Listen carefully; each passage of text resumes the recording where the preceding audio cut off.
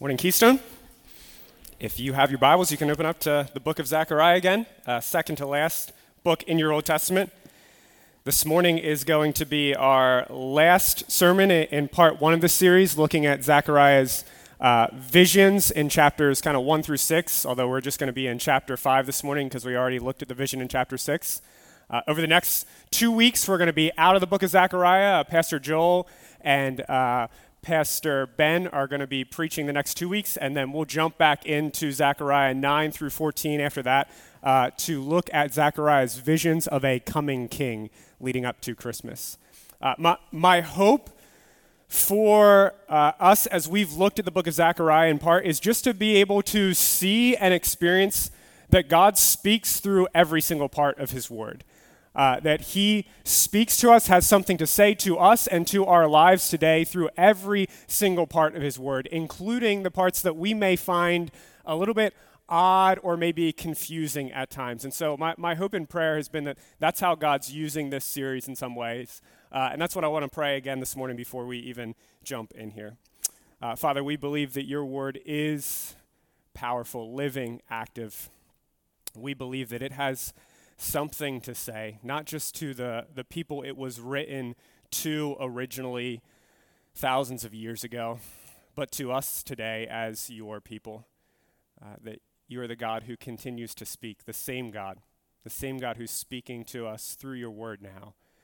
But we know the only way that happens is not by might nor by power, but by your Holy Spirit. And so we pray for your Spirit to be active during this time, speaking to us, to convict us, to encourage us, to build us up more into the image of Christ. Do that by your power for your glory, we pray. Pray this in Jesus' name. Amen. I wonder if you've ever had a vacation that didn't go the way that it was supposed to go. It didn't go the way it was supposed to go. And maybe you think, yeah, that's like every vacation that I've been on before. There's something that's gone wrong. Like no vacation goes the way that I want it to go. In 2019, my family went to Florida, and we went there in part to celebrate my mom's 60th birthday. And it was a vacation we're all very looking forward to quite a bit. My brother and his wife live out in California, and so their family was flying in. We were all going to be in Florida for the week, and so we're all excited for it. We get our bags packed, we catch our flights, we make it on time, everyone arrives safely, and we've all got that kind of like first day of vacation excitement that only comes on the first day of vacation, I think, as you're looking forward to like a week off. So everyone's happy, having a good time. And then around 5 o'clock that first day, something ominous happened. My nephew said his stomach hurts. And all of a sudden, it's like, okay, well, what's going to happen here? And we very quickly realized this is not just like from him eating too much food, but this is he picked up the stomach bug somewhere along the way, and he's sick with the stomach bug. And so for the next 6-7 days of vacation, how many days we were there, every single day from between 4 o'clock and 6 o'clock p.m., someone came down with the stomach bug. It was like clockwork over and over and over again. And I think that was the first time that we kind of experienced that type of sickness on vacation, and it left us saying, like, this is not the way it's supposed to be. This isn't supposed to be happen on vacation. Didn't someone get the memo? And there was something interesting about every single day we kind of woke up, or at least I woke up this way, with the hope that, like, maybe today will be different. Maybe no one will get sick today. Only for 4 o'clock to 6 o'clock p.m. to roll around and have someone get sick again and have our hopes get crushed. See, it was interesting that when I had this hope, maybe today will be different, it was that much more discouraging when it turned out today wasn't any different. This book of Zechariah, we've seen, is written to the Israelites who are returning home from exile and captivity. And they would have seen and heard about their parents' and grandparents' sinfulness and how they had sinned against God and what they had done in rejecting God's authority and what they've done in worshiping idols. They'd seen, they'd heard it. And they had seen and experienced the results of it as they spent time in captivity, realizing that this was God's punishment against their sin. And so we have to imagine they're likely returning back home thinking, this time it's going to be different. This time it's going to be different. We'll be better than our parents. We'll try harder. We won't sin as much. Like this time, it's going to be different. And so it must have been extra discouraging when they had to confront the reality. It's no different. We're still just as sinful as our parents and grandparents before us. We read in Ezra and Nehemiah stories that show us these people returning home were no different. They were just as sinful in many ways as their parents who went into exile. I think just imagine the discouragement of that. Coming back home, thinking it's going to be a new day. We've got a fresh start. It's going to be different, only for it not to be different and to be plagued by the problem of sin still. It would have left them asking, what's God going to do about sin? What's he going to do about sin, including our sin? Is he going to send us back into exile? Are we just doomed to this cycle of exile, back home sin, exile, back home sin? What's he going to do about sin? And I think it's a question we still are prone to ask today, whether we're Christians or not Christians. We might ask it differently, but still this, what is God going to do about sin? Whether we look inwardly and see sin within ourselves or look outwardly and see sin in the world, we're left asking, what is God going to do about this? I mean, I just think when we see the sin that still resides in us, it can be extremely discouraging, especially if you've been a Christian for any amount of years. You're left thinking, I thought I should be better by now. Right? Like I didn't think I was still capable of doing things that were so awful. What's God going to do about sin?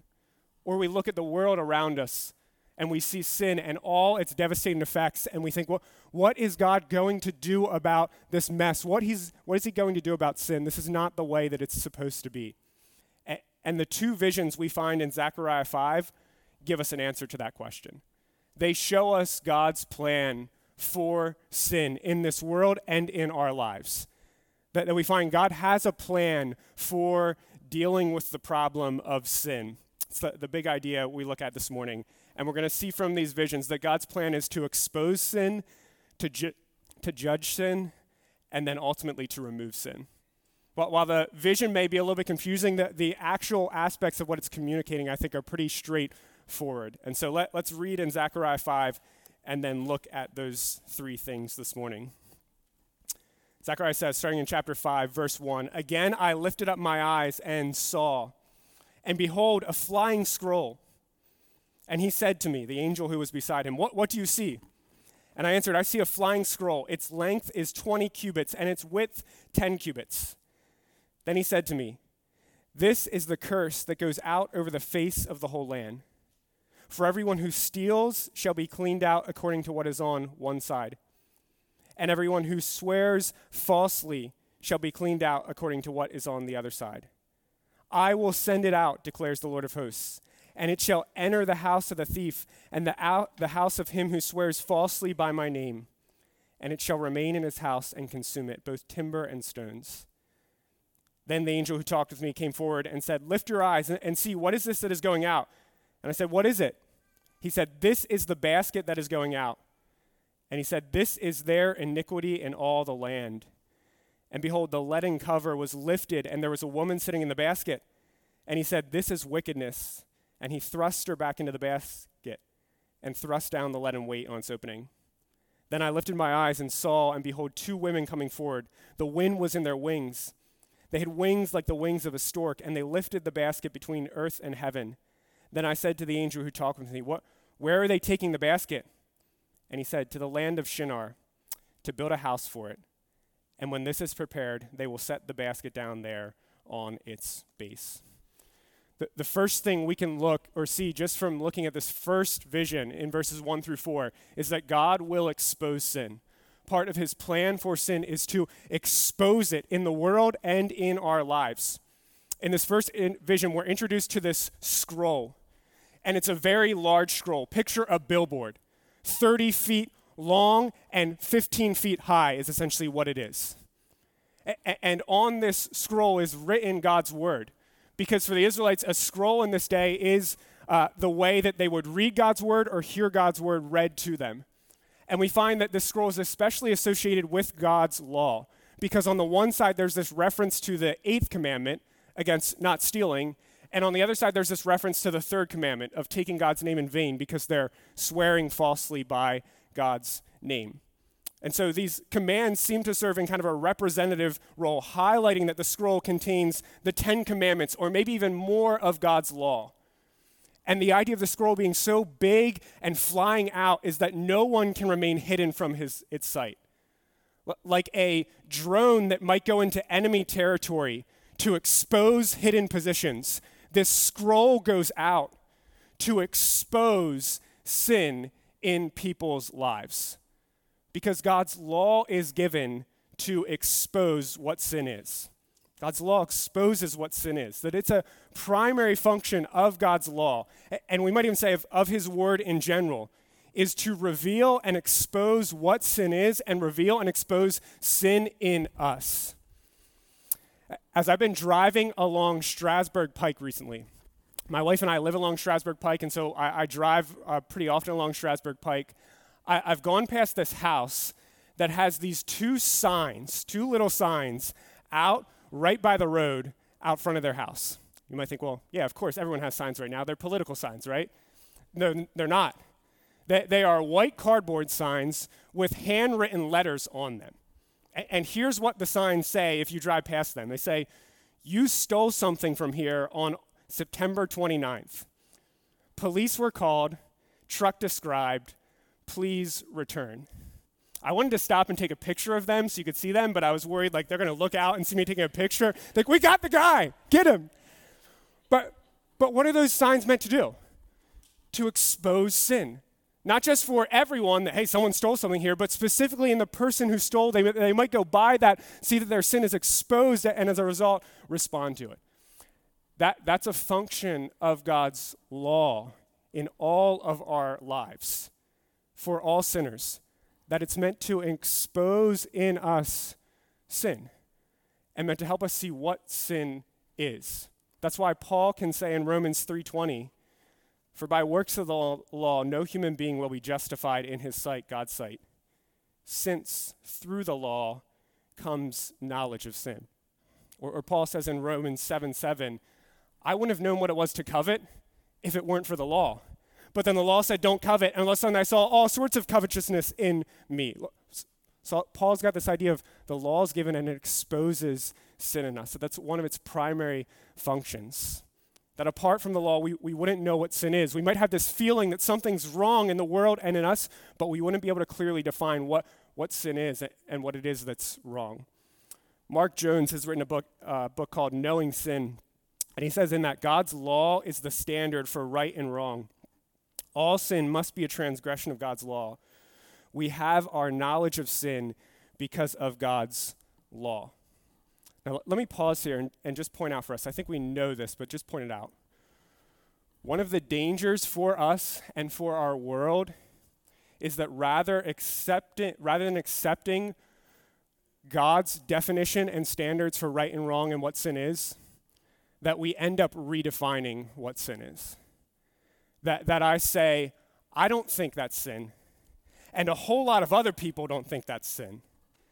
And so that must not be sin.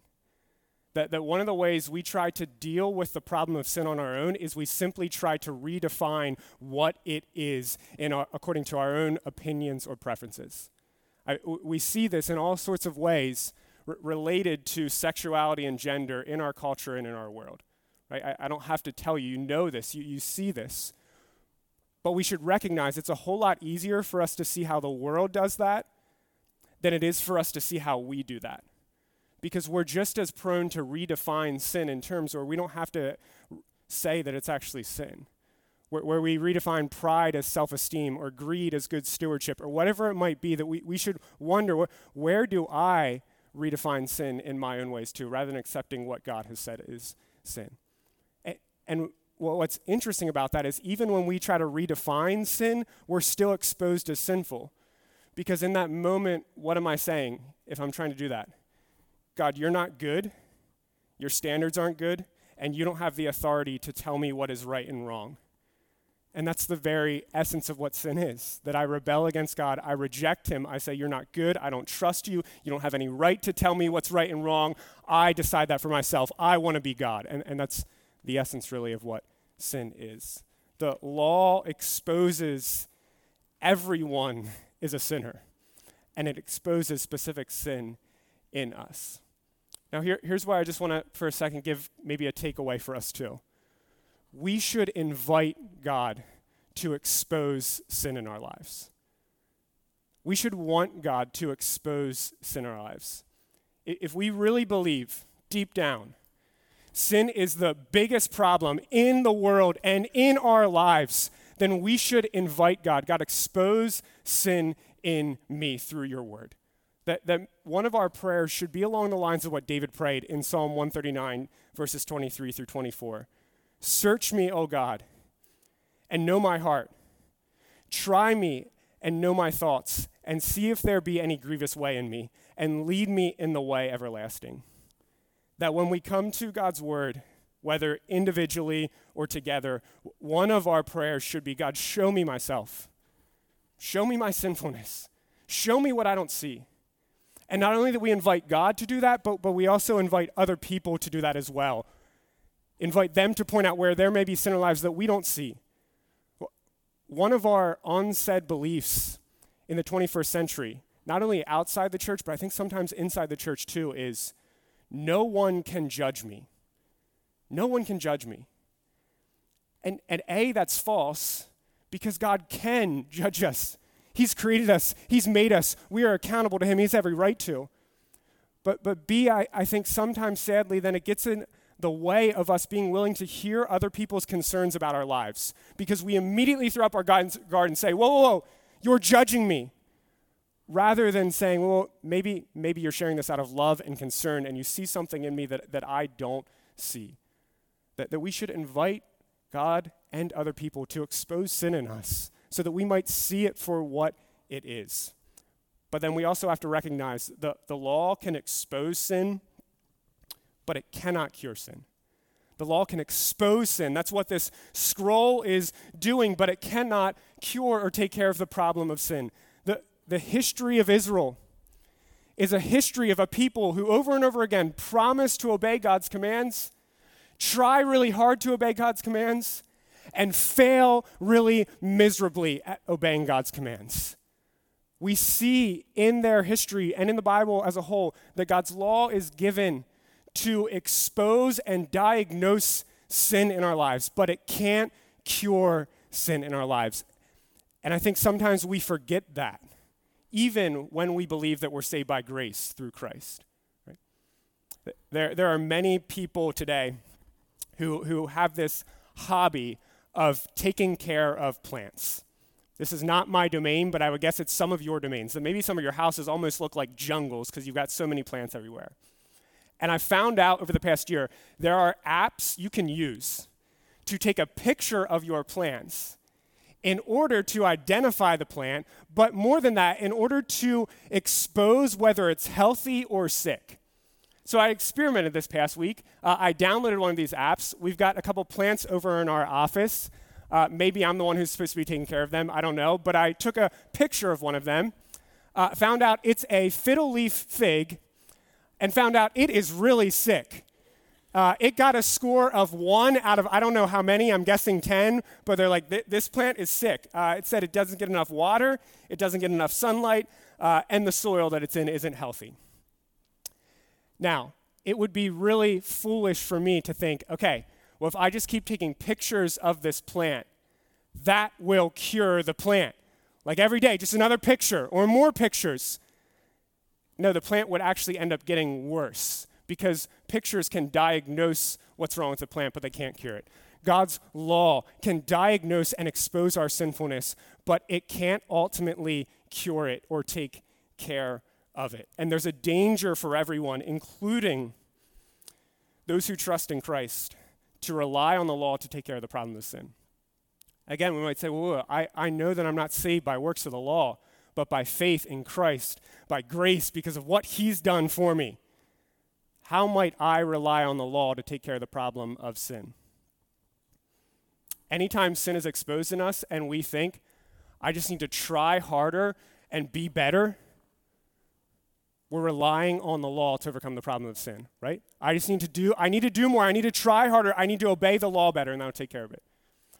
Anytime we hear about sin in someone else's life, and we think, man, what's wrong with them? Why can't they just stop doing that?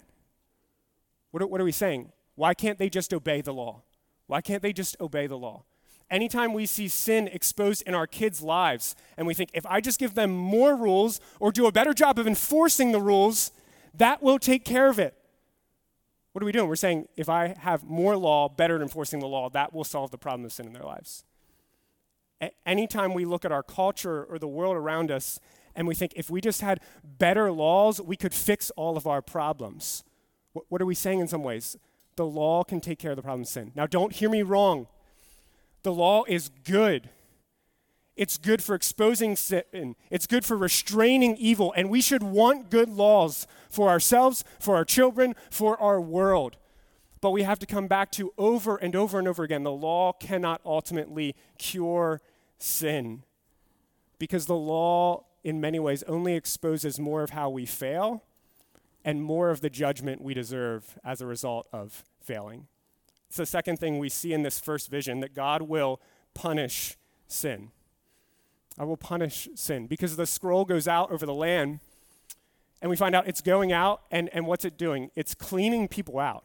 It says the one who steals shall be cleaned out. The one who swears falsely shall be cleaned out. Well, that word for shall be cleaned out, another way that it's translated throughout the Bible is saying sin will not go unpunished. That sin will not go unpunished. It often shows up that way in Proverbs. And so Proverbs 19:5 is an example of this, where it says, a false witness will not go unpunished. Same word there. And he who breathes out lies will not escape.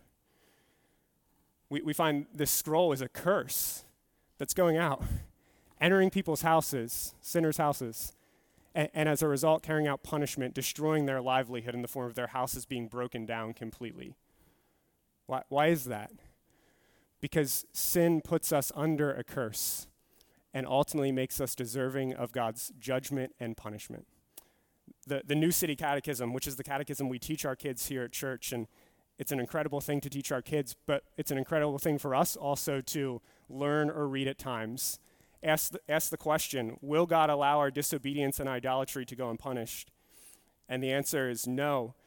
God is righteously angry with our sins and will punish them in this life and in the life to come. That's the picture we see displayed in this vision. God's curse and punishment carried out against sinners in the destruction of their lives and livelihood. It's the same thing that Paul is going to pick up on in Galatians 3:10, where he says, for all who rely on works of the law are under a curse. For it is written, cursed be everyone who does not abide by all the things written in the book of the law and do them. See, God cannot let sin go unpunished. God cannot let sin go unpunished, this vision would tell us. One of the questions that I think many ask in our times, and maybe we even ask it at times, is if God is so gracious and so merciful and so loving, why can't he just overlook sin? Why can't he just overlook it? If he's so gracious and merciful and loving, why does he have to punish it and curse it? And there's lots of answers for that question, or there's multiple answers we can give that question, but one of the ones we should have as foundational is God is holy, and sin is an affront to his glory and the goodness of his world, and he cannot let sin go unpunished as a result. In fact, this scroll, its dimensions, we find are actually the same dimensions as the holy place in Moses' tabernacle, and the same dimensions as the entrance room into Solomon's temple. The scroll is connected to God's temple, to his holiness and his dwelling among his people. And so there's this idea, even in this, that a holy God cannot dwell in the presence of sin. He must punish sin. I think we know that, and yet still I wonder, there are times where we really think, man, is sin really that bad? Does God really have to punish it? Maybe the really bad sins, but the smaller ones, does God really have to punish those? They really deserve a curse? Why can't he just overlook them and turn his head the other way? Here's an image maybe that helps us understand why God can't just overlook sin. Imagine with me for a moment that you are in your home and you're asleep in the middle of the night. and all of a sudden you wake up to loud banging noises in your living room. And you instinctively know there's an intruder in my house right now, in the middle of my night. Now pause right there. And just imagine if someone told you, let's say your spouse rolled over or someone else told you, can't you just let them go? Can't we just fall back asleep? Like, it's no big deal. Can't you just overlook it and let them go?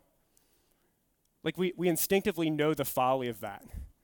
We instinctively say, no, there is an intruder in my house who's threatening my safety, my family's safety. He has to be, or she has to be confronted and dealt with. We can't just fall back asleep and overlook this problem. That's the same reality of God cannot simply just overlook sin. It's an affront to his holiness. It's an intrusion into his good creation. And God would not be holy, loving, or good if he simply said, I'll overlook it and not do anything about it. Every single sin deserves to be punished, which means every single sinner deserves to be punished. And this is where we need to be reminded over and over and over again. Our sin deserves to be punished just as much as anyone else's. It would have been really easy, I think, for the Israelites to look around and say, the nations around us, they deserve to be punished. God, look at what they've done to us. Look at how horrible they are. And this vision is God's way of saying, yes, and you deserve to be punished for your sin as well. It's all too easy for us to rail against the sins of other people or our culture or whatever it might be and say, that deserves punishment. And to fail to recognize over and over and over again, the same sinfulness in me deserves to be punished. And when we rail against others without recognizing ourselves, we start to think my sin really isn't that bad. It can just be overlooked. I would imagine all of you have had an experience where you've been driving on the road and you see someone else do something really dumb, for lack of a better word. Maybe it's where you're in a lane waiting your turn. There's two lanes coming into one, and you're waiting in the lane that everything's merging into, waiting your turn, and someone goes flying past in that lane and merges in front of you down there. Doesn't wait their turn. Or maybe it's at a four-way stop sign, and you're sitting there, and you're waiting their turn, and someone jumps in line and goes ahead of you when you weren't supposed to. What's our instinctive reaction in those moments? Where's the police at? Someone should do something about this. Like, pull them over, take their license. They should never drive again. Don't they know that's against the rules? But I would guess every single one of us has done something very similar. That there have been times where you're the person who doesn't merge on time and cuts in line. And what happens in that instance? I didn't realize I was supposed to cut over earlier, right? Or you or I are the person who cuts in line in a four-way stop sign, and what do we say in that moment? Well, I'm really busy, and I really have to get somewhere on time, right? See, we see it in other people, and we think, that deserves to be punished. But when it happens in us, we think, oh, no, it's not that big of a deal. I have an excuse for it. The same thing happens in our hearts over and over and over and again when we look at other people and think their sin deserves to be punished without recognizing my sin deserves to be punished just as much. There's a special danger for followers of Christ, especially those who've grown up in the church, which is me. And if that's you, hear me out on this. There's a special danger, temptation, where over time we start to think, my sin isn't really that bad. I'm not as messed up as those people, whoever those people are. My sin isn't as deserving of judgment as theirs is. And in the process, we forget the only reason that Jesus had to come into this world and die for sins is because my sin is just as deserving of judgment as anyone else's. What makes you and I a Christian is not that we are better than anyone else. What makes us a Christian is that we realize just how awful our sin is, just how much we deserve God to judge our sin, and we recognize the only way out is through Christ. The only way out is through Christ. When we realize deep down, like my sin deserves to be judged just as much as anyone else's, it undermines self-righteousness in us. It undermines self-righteousness, and it makes us realize again just how much we need the grace of Christ. And then we see in the second vision in verses 5 through 11, the hope, the good news that God will remove sin. In the second vision, we're introduced to sin personified as a woman in a basket. And we see God removing sin from the land of Israel, carrying it to the land of Shinar, that's another name for Babylon, and putting it at a house or a temple there. It's this image of God ultimately removing sin from his people. It's an incredible, hopeful, really good image because it tells us only God can remove sin. Notice that the Israelites are not the ones who are removing sin from the land. God's the one who's taking that action to remove sin. They can't do it. He can. We are called to wage war against our sin, to confess it, to repent of it, to fight against it. But only God can ultimately remove it. Only he can remove its penalty in Christ. Only he can remove its power and grip on our lives as he makes us more like Christ. And only he can remove its presence one day when he fully removes it from this world and from our lives. And as we confront the problem of sin over and over again, we need to over and over again be reminded only God can remove this. Only he can deal with it because it affects how we respond when we see sin in our own lives. This past week on Friday morning, I was getting ready to go out of our house to work. And as I am, my son's running around the house, playing, laughing. And I have on my cup of coffee on our coffee table that sits right in the middle of a white rug. And you already know what happened. I don't need to tell you. But he's running around, and he, as he does, his arm smacks the coffee, and it goes flying across our white rug. And he immediately looks up at me, I think both because he wanted to see what's Daddy's reaction in this scenario, but also because there was this instant recognition of, I made a mess, and I can't do anything about it, right? I can't clean this up. My son had no ability to clean that up. In fact, if he tried to, he just would have made it worse by rubbing it into the carpet. And so he immediately looked at me knowing only Dad can clean this up. Is there this reality in us when we confront sin in our own lives, when we see its ugliness, when we see how awful we can still be, that we immediately look to God and say, God, only you can ultimately help me in this area. Only you can remove sin from my life. Or do we try to clean it up on our own apart from him? Again, I'm not saying that we do nothing. We wage war, we fight against sin by the power of the Spirit. That's why Romans 8:13 tells us, if you live according to the flesh, you will die. But if by the Spirit you put to death the deeds of the body, you will live. But I wonder sometimes if we catch the wage war part, fight against it, battle it, without really remembering the by the power of the Spirit part. That when confronted with the problem of sin, it should be another reason to do exactly what we were talking about last week, to call out not by might nor by power, but by your Spirit, God. God, help me, change me, transform me. I mean, when we're confronted with our impatience in our lives, do we respond and just think, I need to try harder to be patient next time? That's my instinctive response. Or do we say, God, help me to be patient. Make me more like Christ. Help me to see how patient you are with me. When we see our bitterness and how quickly we hold grudges and how unwilling we are to forgive or extend grace, do we think, I just need to try harder? Or do we say, God, help me to see how gracious you are, and by the power of the Spirit, make me more like Christ? As we wage war against sexual sin in our lives, do we come up against and say, I just need to work harder, try harder to overcome this? Or we say, God, only you can release the grip this has on my life and the power it has over it.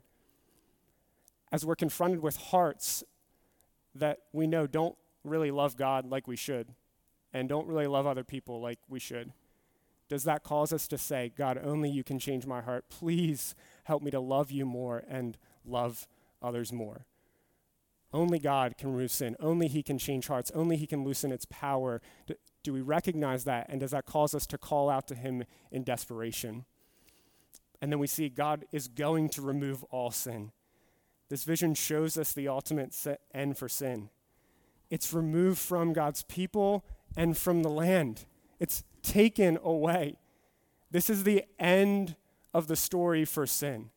It hasn't happened yet, but we're waiting for it, knowing that God will one day ultimately remove sin fully, remove its presence. For all who trust in Christ, it's going to be dealt away with for good.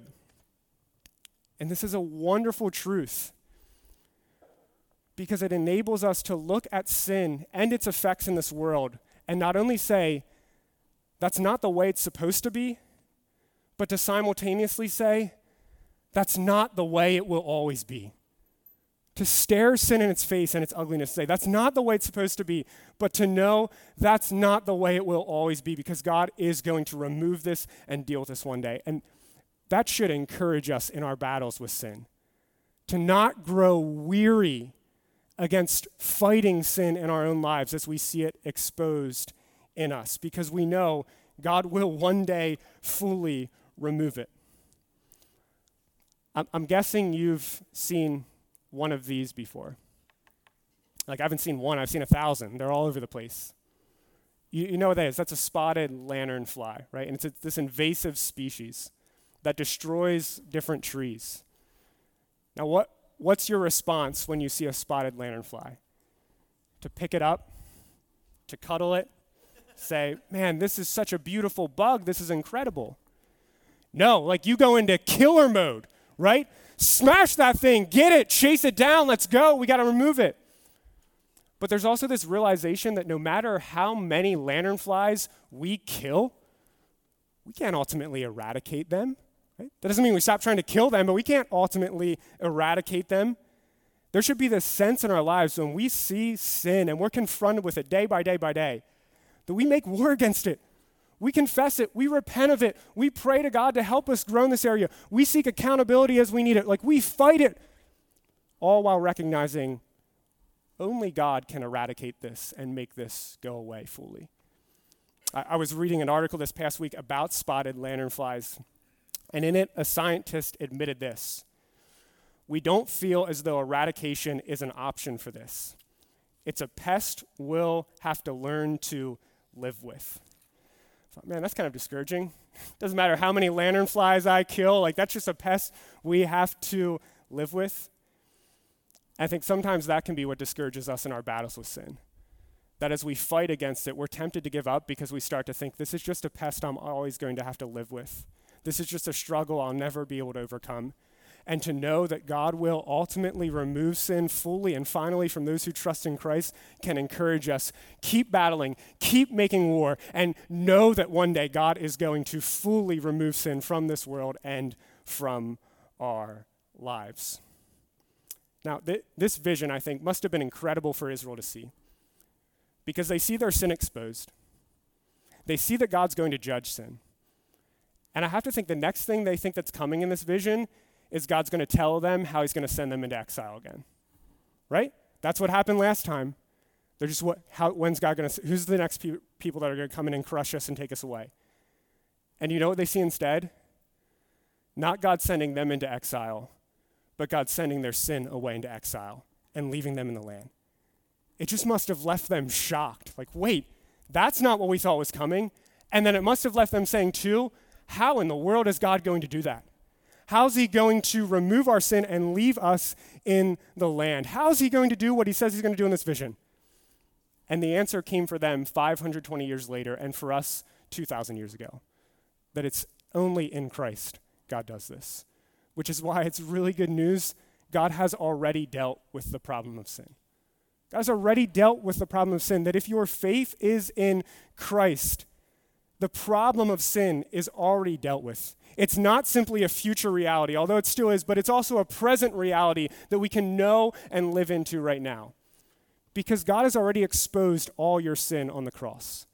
1 Peter 2:24 says this, he himself bore our sins in his body on the tree, so that we might die to sin and live in righteousness. By his wounds you've been healed. Jesus bore in his body every single one of your sins and my sins on the cross. Do you know what that means for us? There is no sin that can get exposed or brought to light in your life that hasn't already been exposed by Christ on the cross.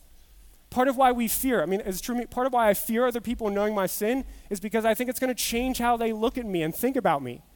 There is nothing in your life, if your faith is in Christ, that can ever get exposed that's going to change how God looks at you or thinks about you, because he's already seen it and known it and dealt with it when Christ went to the cross. Jesus has already taken on the punishment of our sin on the cross, all of it. So that's why Paul in Galatians 3:13 has this incredible verse where he says, Christ redeemed us from the curse of the law by becoming a curse for us. For it is written, cursed is everyone who is hanged on the tree. The gospel is not good news because it's God overlooks our sin. The gospel is good news because it's God carries out all the punishment, judgment, curse we deserve in Christ. And so it's already fully taken care of in him. It's not as if God's overlooked it, it's that he's already dealt with it. And then we see as well, God's already removed our sin on the cross. Psalm 103:12 says, as far as the east is from the west, so far does he remove our transgressions from us. If your faith is in Christ, we still struggle with sin. We know it dwells in us.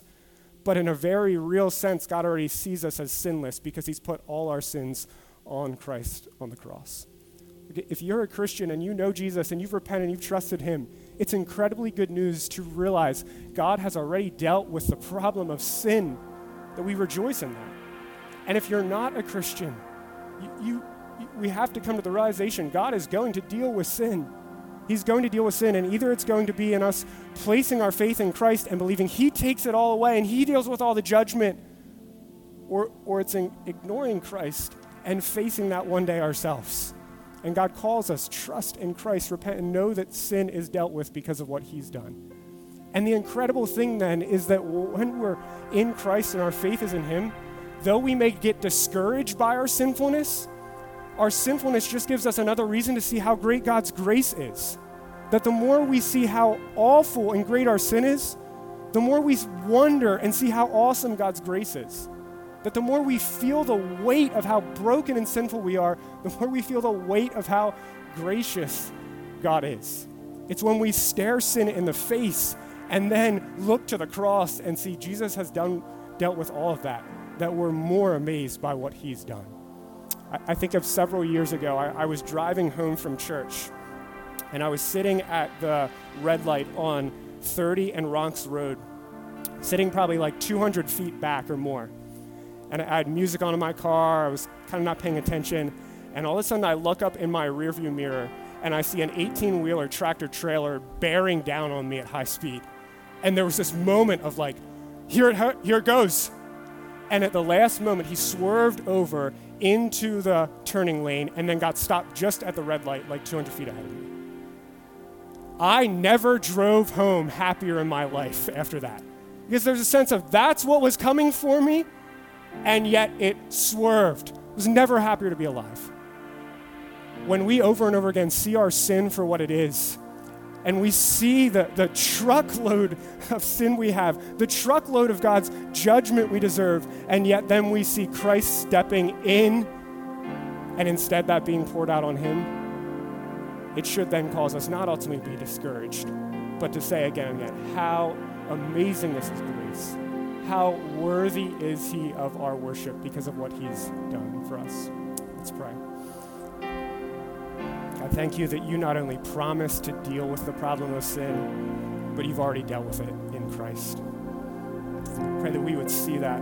God, help us not to hide from sin, to see its ugliness as it is, but to not grow discouraged or weary by it, because we can look to Christ and know he's already dealt with it, and that might only cause us to worship him, to be in awe and amazed by his grace that much more.